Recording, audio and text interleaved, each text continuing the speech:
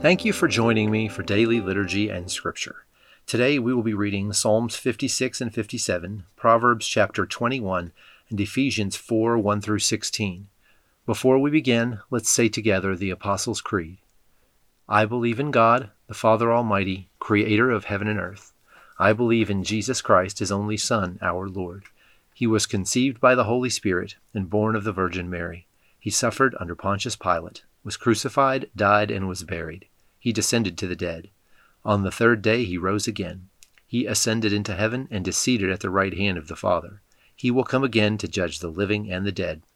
I believe in the Holy Spirit, the Holy Catholic Church, the communion of saints, the forgiveness of sins, the resurrection of the body, and the life everlasting. Amen. Psalm chapter 56.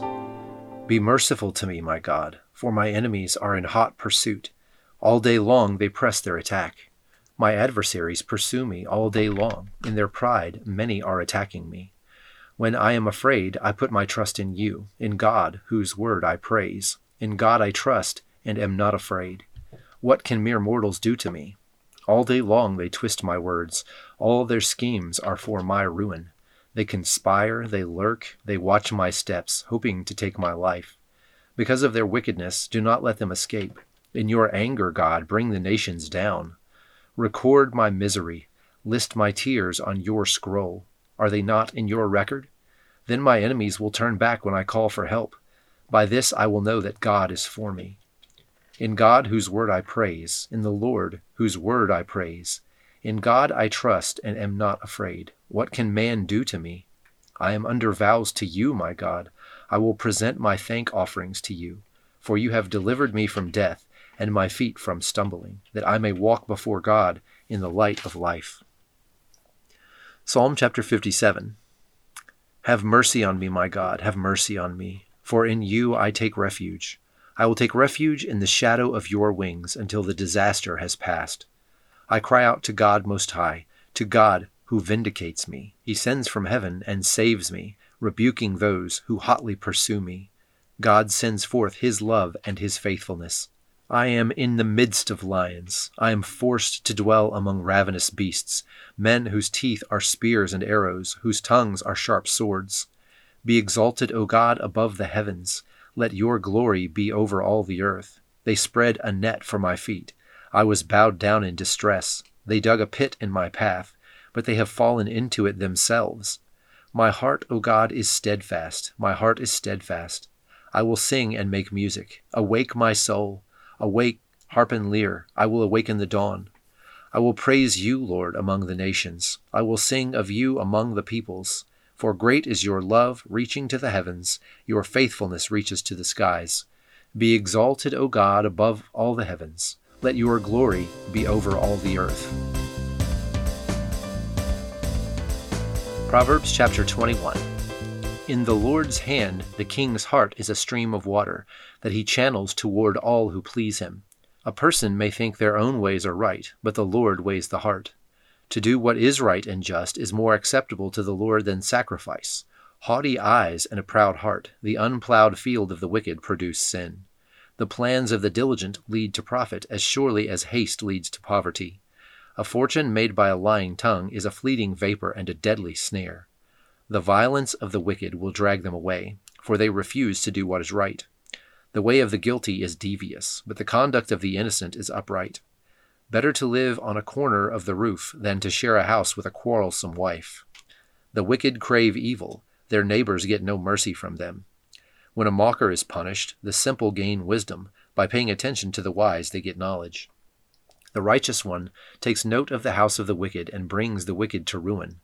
Whoever shuts their ears to the cry of the poor will also cry out and not be answered. A gift given in secret soothes anger, and a bribe concealed in the cloak pacifies great wrath. When justice is done, it brings joy to the righteous, but terror to evildoers. Whoever strays from the path of prudence comes to rest in the company of the dead. Whoever loves pleasure will become poor. Whoever loves wine and olive oil will never be rich.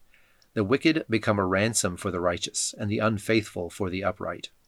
Better to live in a desert than with a quarrelsome and nagging wife. The wise store up choice food and olive oil, but fools gulp theirs down. Whoever pursues righteousness and love finds life, prosperity, and honor. One who is wise can go up against the city of the mighty and pull down the stronghold in which they trust. Those who guard their mouths and their tongues keep themselves from calamity. The proud and arrogant person, mocker is his name, behaves with insolent fury. The craving of a sluggard will be the death of him, because his hands refuse to work. All day long he craves for more, but the righteous give without sparing. The sacrifice of the wicked is detestable, how much more so when brought with evil intent. A false witness will perish, but a careful listener will testify successfully. The wicked put up a bold front, but the upright give thought to their ways. There is no wisdom, no insight, no plan that can succeed against the Lord. The horse is made ready for the day of battle, but victory rests with the Lord. Ephesians 4:1-16. Paul continues, As a prisoner for the Lord, then, I urge you to live a life worthy of the calling you have received. Be completely humble and gentle. Be patient, bearing with one another in love. Make every effort to keep the unity of the Spirit through the bond of peace. There is one body and one Spirit, just as you were called to one hope when you were called. One Lord, one faith, one baptism, one God and Father of all, who is over all and through all and in all. But to each one of us grace has been given as Christ apportioned it. This is why it says, When he ascended on high, he took many captives and gave gifts to his people. What does he ascended mean, except that he also descended to the lower earthly regions? He who descended is the very one who ascended higher than all the heavens in order to fill the whole universe.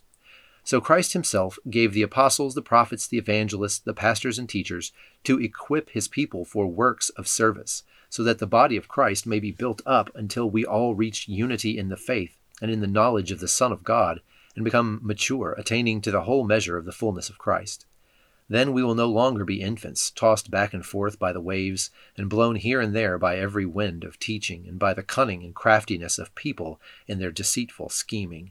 Instead, speaking the truth in love, we will grow to become in every respect the mature body of him who is the head, that is, Christ. From him the whole body, joined and held together by every supporting ligament, grows and builds itself up in love, as each part does its work.